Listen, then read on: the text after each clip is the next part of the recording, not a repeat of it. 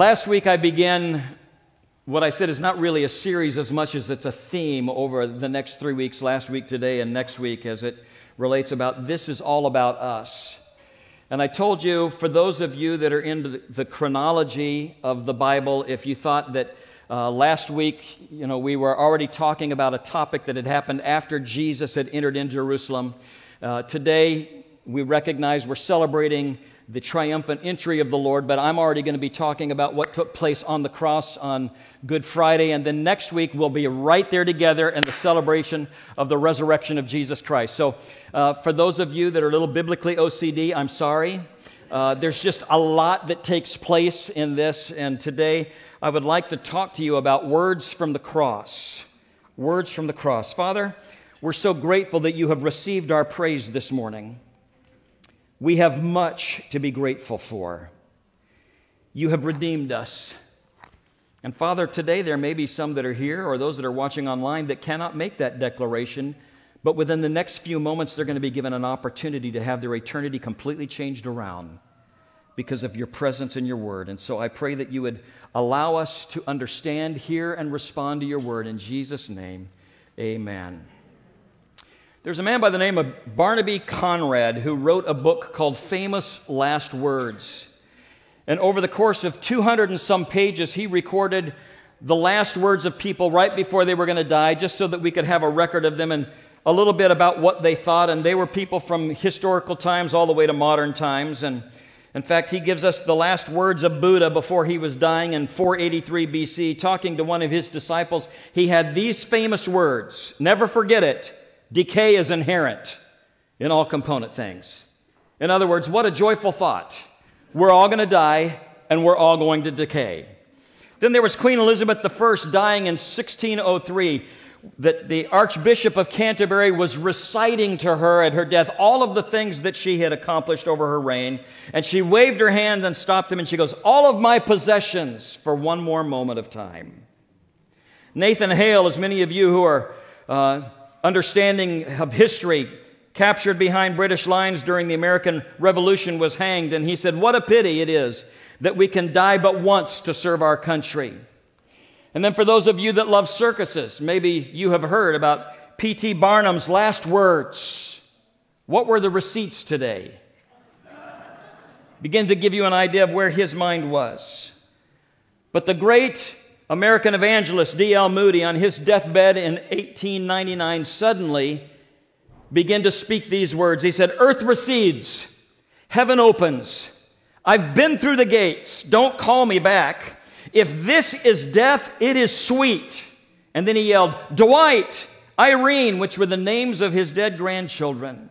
"I see the children's faces." And with that, he entered into the Lord's presence. What a wonderful difference it makes for us who know Jesus Christ as our Savior. And so in the Gospels, we have written for us 7 words from the cross. As Jesus was dying on the cross, these are the things that he uttered. Number 1, in Luke 23:34, "Father, forgive them, for they do not know what they are doing." In Luke 23:43, "I tell you the truth, today you will be with me in paradise." John 19, "Dear woman, here is your son. Son, here is your mother." Matthew 27:46, my God, why have thou forsaken me?" John 19:28, "I am thirsty." Luke 23:46, "Father, into thy hands I commend my spirit." And in John 19:30, he said, "It is finished." Interesting enough that in each of the Gospels, they don't all record all 7 of these, but when you put them together, we begin to have a window where we are looking through the eyes of Jesus, and we see into the soul of the Savior. And there's something in each of these statements where clearly, not only is he speaking to those that are within hearing distance of the cross, we understand it because he's talking about us. He is talking about us. And I would like to spend just a few moments this morning as we go through each of these words and what they mean to us today. The first one is, "Father, forgive them, for they do not know what they are doing," in Luke chapter 23. Jesus addresses the Father in one of the most tremendous moments of pain in his life, indicating that there has been a special relationship between he and the Father from the beginning. All through the life of Jesus, he lived in conscious recognition of this unity that he has with the Father. In fact, if you remember back to when he was just a boy at the age of 12, when he had gone to the temple and he was caught there, he said these things, and it's the first recorded words of Jesus that we have when he says, "Do you not know that I must be about my Father's business?" So Jesus lived with this conscious recognition of God the Father and he together in this special relationship. In fact, as you look to the Old Testament, rarely is God called Father. And yet Jesus oftentimes refers to his Father as Father because of the relationship that they have together. He says, "Father, forgive them." I look at them and say, I wonder who Jesus was talking to. You see, closest to him around the foot of the cross would have been the execution party. Soldiers of the Roman garrison, motivated by discipline and cruelty. They were under strict instructions from the Roman governor that if they failed to cooperate in the execution, it would have meant instant death for them. They were involved. They crucified the Lord of glory. There also was around that group some of the people that I talked about last week when we were talking about the teachers and the chief priests and the elders that were standing around just making sure that everything that they had hoped would happen would take place. And so they were watching all of this, and they heard him when Jesus said, "Father, forgive them." In the distance, perhaps, was Pilate in his palace trying to calm himself from the circumstances and his conscience from being blamed in everything that was taking place because he knew that there had been a farce of a trial and the man had been innocent. And so these were the ones that heard the words of Jesus, "Father, forgive them," because they don't know what they are doing. But you and I today would like to think that those words extended a little bit farther than the wider body of people than those that were there. Because I believe today that the reason that we celebrate today, the reason that we were able to worship is because of the forgiveness of the Father that stretches from that cross and reaches all the way to where we are today. Father, forgive us because we don't know what we were doing. This tells me that he was speaking to groups that were actively involved in his crucifixion as well as passively involved in his crucifixion. They were all guilty, but in a very real sense, we were all guilty, and we are all guilty as well. And we are the representatives of the wider number of those that are responsible for crucifying Jesus, because the message of the Bible is that the sin of the world crucified the Savior. And as we look at this, we recognize this. Jesus died forgiving. Jesus died forgiving. The whole act of crucifixion, the saving act of crucifixion, was in fact a symbol of his divine forgiveness. Not only to those that were directly responsible, but it reaches all the way to us today for every human being. These words from Christ are about us. And on the cross, Jesus teaches us something about forgiveness. The difference between forgiveness and reconciliation. Forgiveness does not require the involvement of both parties, just the one who's giving it. You see, I can and I must ask for forgiveness, but it doesn't necessarily mean that the person that I asked it of will give it, but it was offered anyway. You would think in a moment like this that Jesus could have threatened, he could have retaliated, he could have resented, but Jesus, in these words of the cross, chose to forgive. And when he forgave, he picked up the tab for us of something that we couldn't do.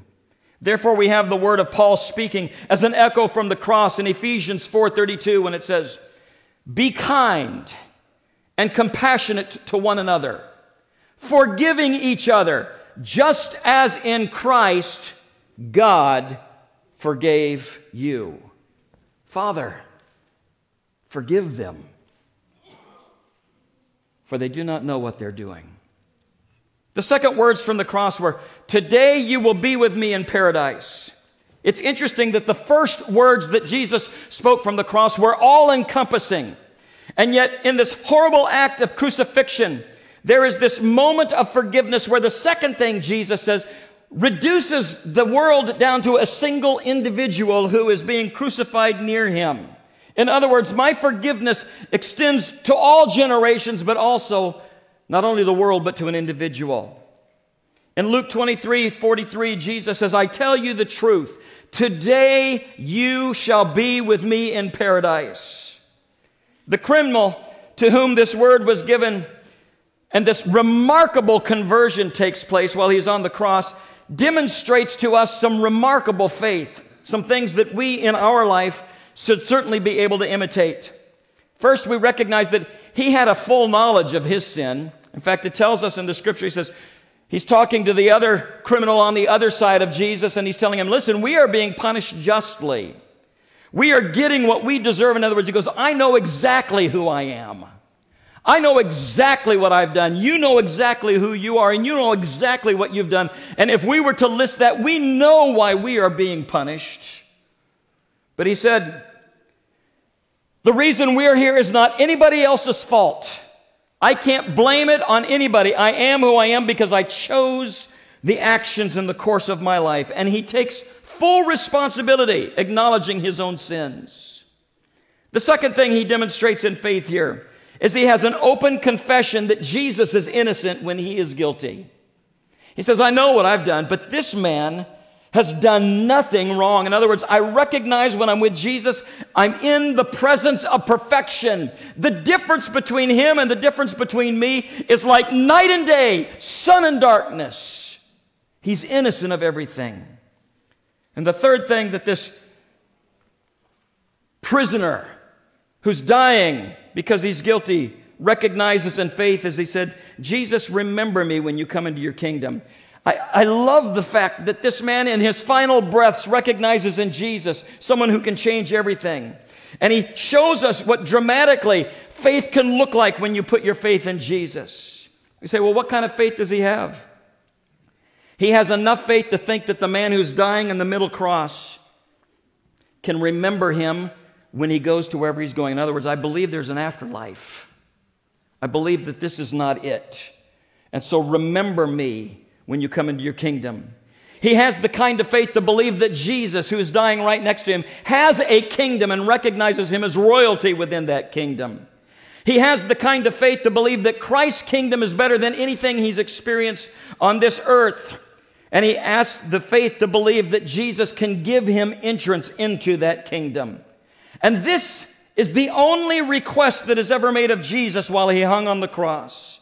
It's a request that Jesus was glad to be able to grant. In fact, he will gladly respond to any one of us today who would desire to put our faith and trust in Jesus. It doesn't matter what country you're from or what century you're from or what your ethnic background may be. Jesus, on his way to save the world at Calvary, takes time to save an individual who is next to him, and he will save you today. An interesting thing about this particular passage, this interaction, it destroys for us the idea that somehow salvation is through works. If you were to die today and you were to stand before the angel in heaven and the angel asks you, why are you here? What would you say? How would you respond to that? Because any answer that you would give that starts in the first person indicates that you got it wrong. Because if you said, well, I'm here because I believed, because I accepted, because I have faith, because I have done. Loved one, there's only one answer that is good enough when we stand there, and that's an answer that starts in the third person. Because Jesus, because of what he has done for me. I stand not here on my own, but I stand in the grace of what he has done for me. Alistair Beggs was speaking of what it might look like when this criminal was standing in heaven shortly after this discussion. And he said, we have no greater example in Scripture than this interaction with the thief on the cross next to Jesus. You think about the thief on the cross. He goes, I can't wait to meet this fellow one day when I get to heaven. I'm going to look him up, he said, and I'm going to ask him, how did all of this shake out for you? How did this work out for you? Because A few moments ago in the Bible, you were cussing this guy out with your friend. You were talking bad about Jesus, and you've never been to a Bible study in your life. You've never been baptized. You didn't know a thing about church membership. In fact, you never stepped foot in a church. You never gave a penny in tithes and offerings, yet you made it. How are you here? How did you make it here? And he said, the angel of heaven must have said, when this criminal shows up, this thief on the cross, why are you here? And the thief said, well, I don't know. I don't know why I'm here. He goes, what do you mean you don't know? Because I don't know. I don't know how I got here. I just don't know. And the angel says, well, let me get the supervising angel. And they go get the supervising angel, and the angel asks the thief, I've got just a few questions for you, if you don't mind, just so that we can get this cleared up so that maybe you can go in.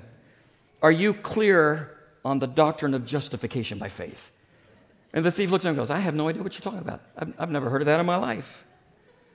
Okay, let's just jump right to the really important one. Let's go to the doctrine of inerrancy of Scripture. And the guy just stares at him.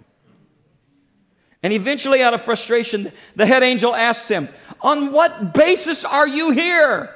And the thief stands there with his arms out and he goes, the man on the middle cross said I could come. The man on the middle cross said I could come. Now, folks, that's the only answer. If you and I don't preach the gospel of the cross to ourselves every day, we will begin to trust ourselves and to trust our experience as my salvation somehow depends on how good I can do it and what I have done to earn these things in Him. And as soon as you get there, it will either lead you to spiritual despair or a horrible kind of spiritual arrogance.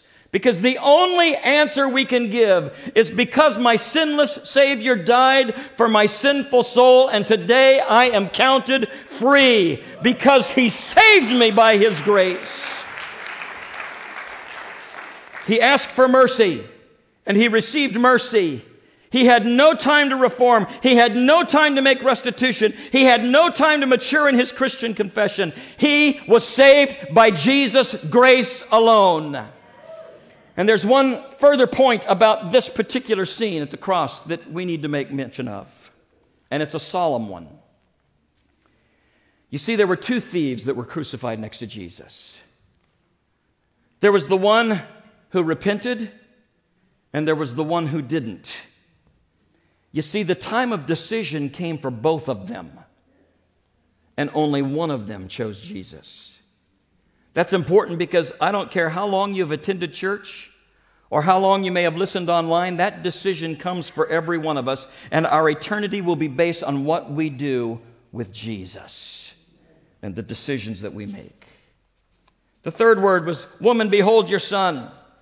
It comes from the cross in John 19, 26 and 27. Woman, behold your son, and to the disciple John, behold your mother. John lets us know that there were 4 women at the cross that day. There was the mother of Jesus, Mary, her sister, and then there's Mary, the wife of Clopas, and then there's Mary Magdalene. So there's 3 Marys and Jesus' aunt that are there.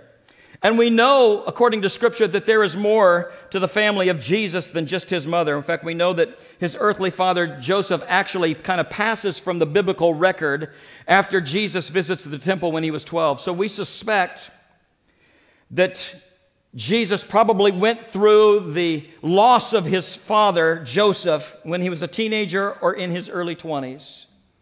We know, according to Mark 6:3, that Jesus had at least 4 brothers, James, Joseph, Judas, and Simon. And we know that he had at least 2 sisters. Mark 6:3 tells us he had sisters, plural. And so we can see from this that there were at least 9 nuclear members of Jesus' family. Joseph, Mary, 7 children. Jesus, 4 brothers and at least 2 sisters. And out of that original group, only 2 are at the cross, and one of them is on the cross. One of the 2 is his mother. We later know that Jesus' brothers, at least 2 of them, would come to faith.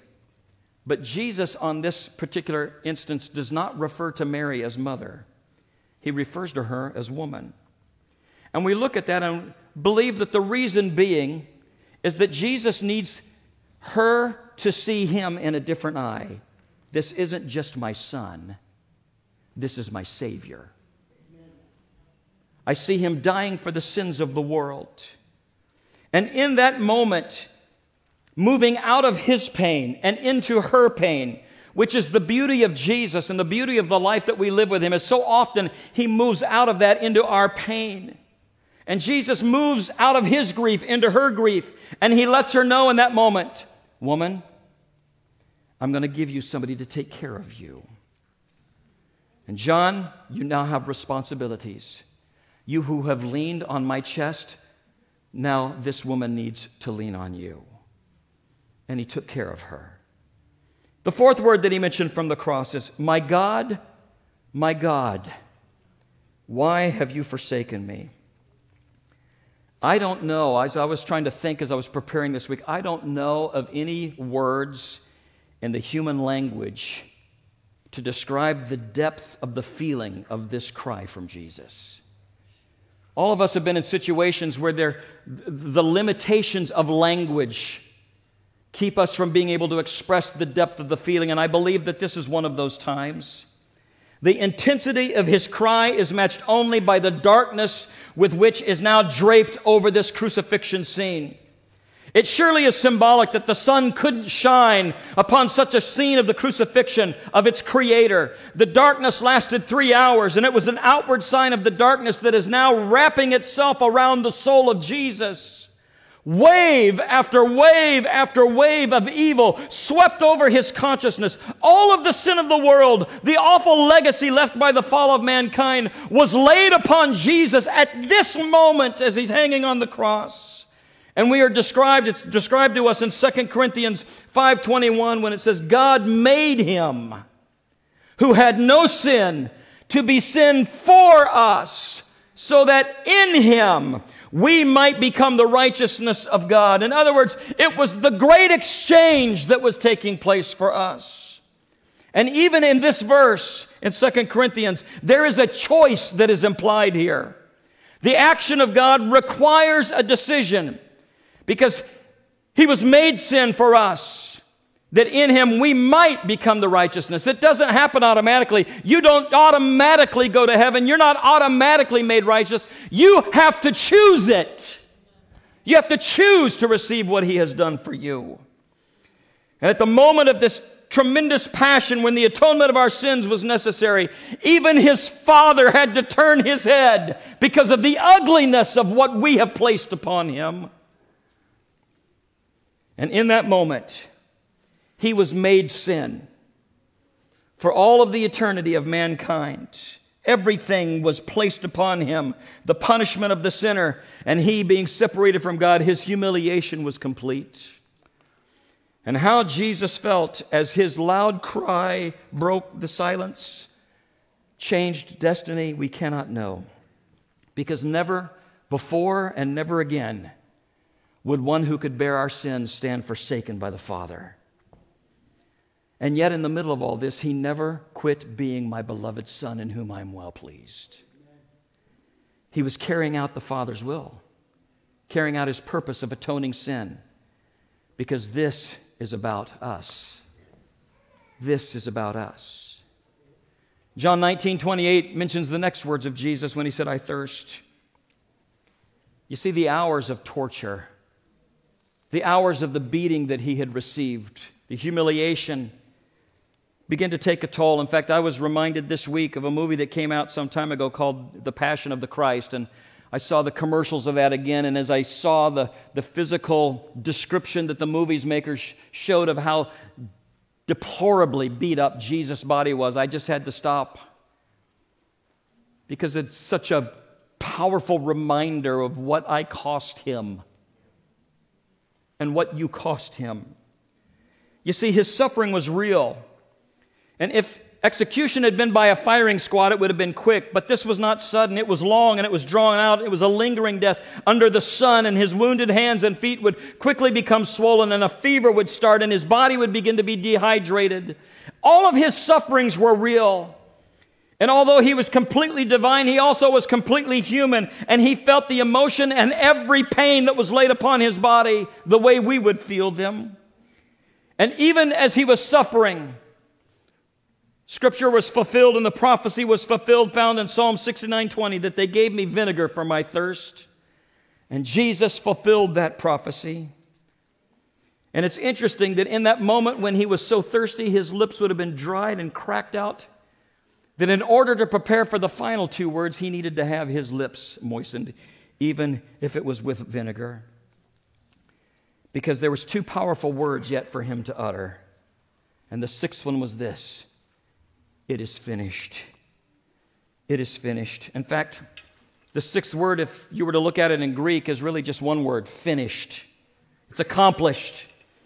It was with a loud cry, and you can only imagine that whatever strength was left within his body as he's hanging there, he's dehydrated, he can barely breathe, and he lifts up just enough to be able to make it loud enough for people to hear. And over this ghastly scene, he cries out, "It is finished!" What does it mean when Jesus said it was finished? Was he referring to the suffering of his life's work? Certainly, I believe that that was a part of it, but I also believe that he was recognizing that it was the end of an era. You see, the Old Testament contains a long list of prophetic utterances, beginning with the first family of mankind, when God told the serpent in the Garden of Eden that he was going to put enmity between you and the woman, and between your offspring and hers, and he will crush your head and you will strike his heel. But it was the greatest conquest that was being canceled in the cry of Jesus proclaiming victory over the evil one. It is finished. Notice that he didn't say, "I am finished." He said, "It is finished." It was a shout of victory over sin and over death and over hell. In fact, crucifixion is the only death by which a person could remain alive long enough to bear the sins of the world.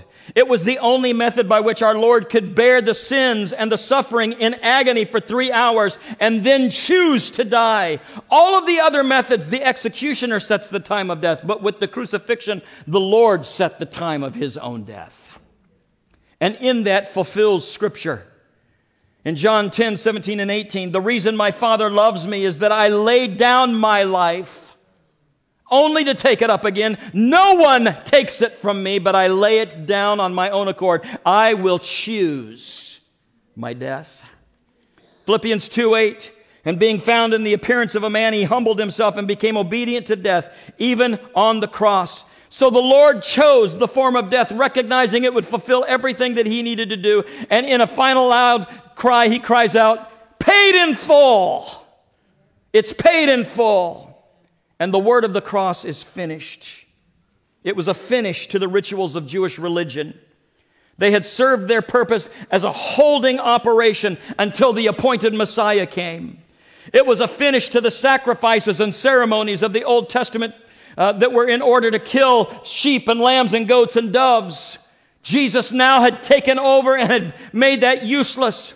It was finished. The work of redemption was done. It was accomplished. Jesus offered himself instead of you and me. All that was required to pay the justice of the world was done. It is finished.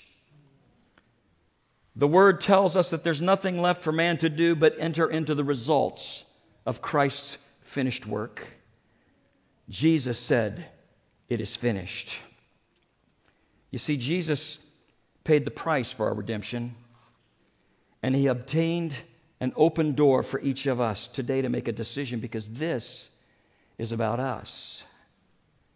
And then seventh, Father, into your hands I commend my spirit. The first word from the cross that we mentioned a few moments ago was when he said, "Father, forgive." Now Jesus has come to the end, and just before he is to pass, he mentions the Father again. From the Father he had come, and from the Father he would return. But he first had to die physically. These tell us that his life did not just ebb away.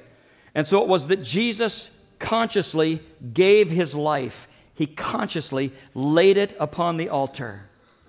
And he says, "Father, into your hands I commend my spirit." This speaks of the confidence that he had in Father God. He found security in his Father's hands, and in doing so pointed the way for all of us. You see, we see a little bit later on that Stephen, when he was martyred, said, Lord Jesus, receive my spirit. I don't know how many times through the years in ministry I've sat by the bedside of those that were in their final moments of life, and holding them by the hands, they were saying together, Father, I commit my spirit into your hands because I have lived in such a way that I'm redeemed by the blood of the Lamb, and now I'm about to enter into the glory. You see, there's something different about death for the believer, because we recognize God has opened a door.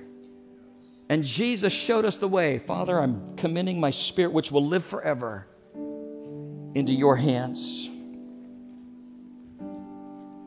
Our security in heaven is found at the cross. Have you been to the cross? You see, what he did there was for us. What he did there gives us hope. And in these wonderful words of Jesus from the cross, he speaks to us. Let them feed your soul, when he said, Father, forgive them, because there's forgiveness for you at the cross. Today you will be with me because there's salvation for you at the cross. Woman, here's your son, because there's love for you at the cross.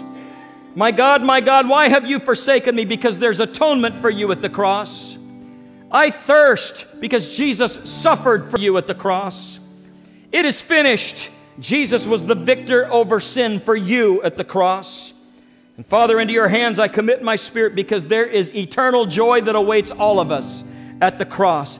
Christ won it all for us at the cross. Would you stand with me, please, as we sing this together?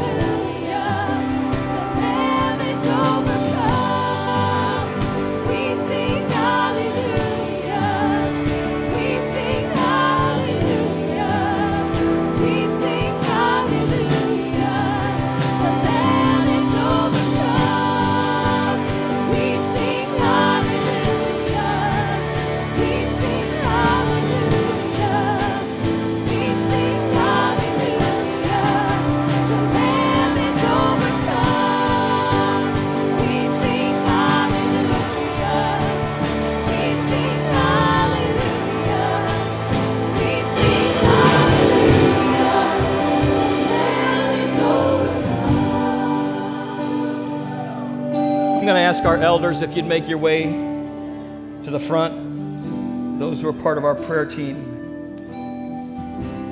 Jesus went to the cross so that we might have a personal relationship with God and know the power of His life in every area of our lives. When we speak of the cross, we're not just talking about two rough boards that were placed together, suspended in a section. We're talking about the place where Jesus did all the work for us, because the cross was about us. He suffered as no one ever suffered for you and for me. The cross is about Jesus becoming our Savior. And there's no holier place and there's no greater hope than the cross as the place where heaven's love and earth's justice meet. And Jesus did it because it's all about you. It's all about you.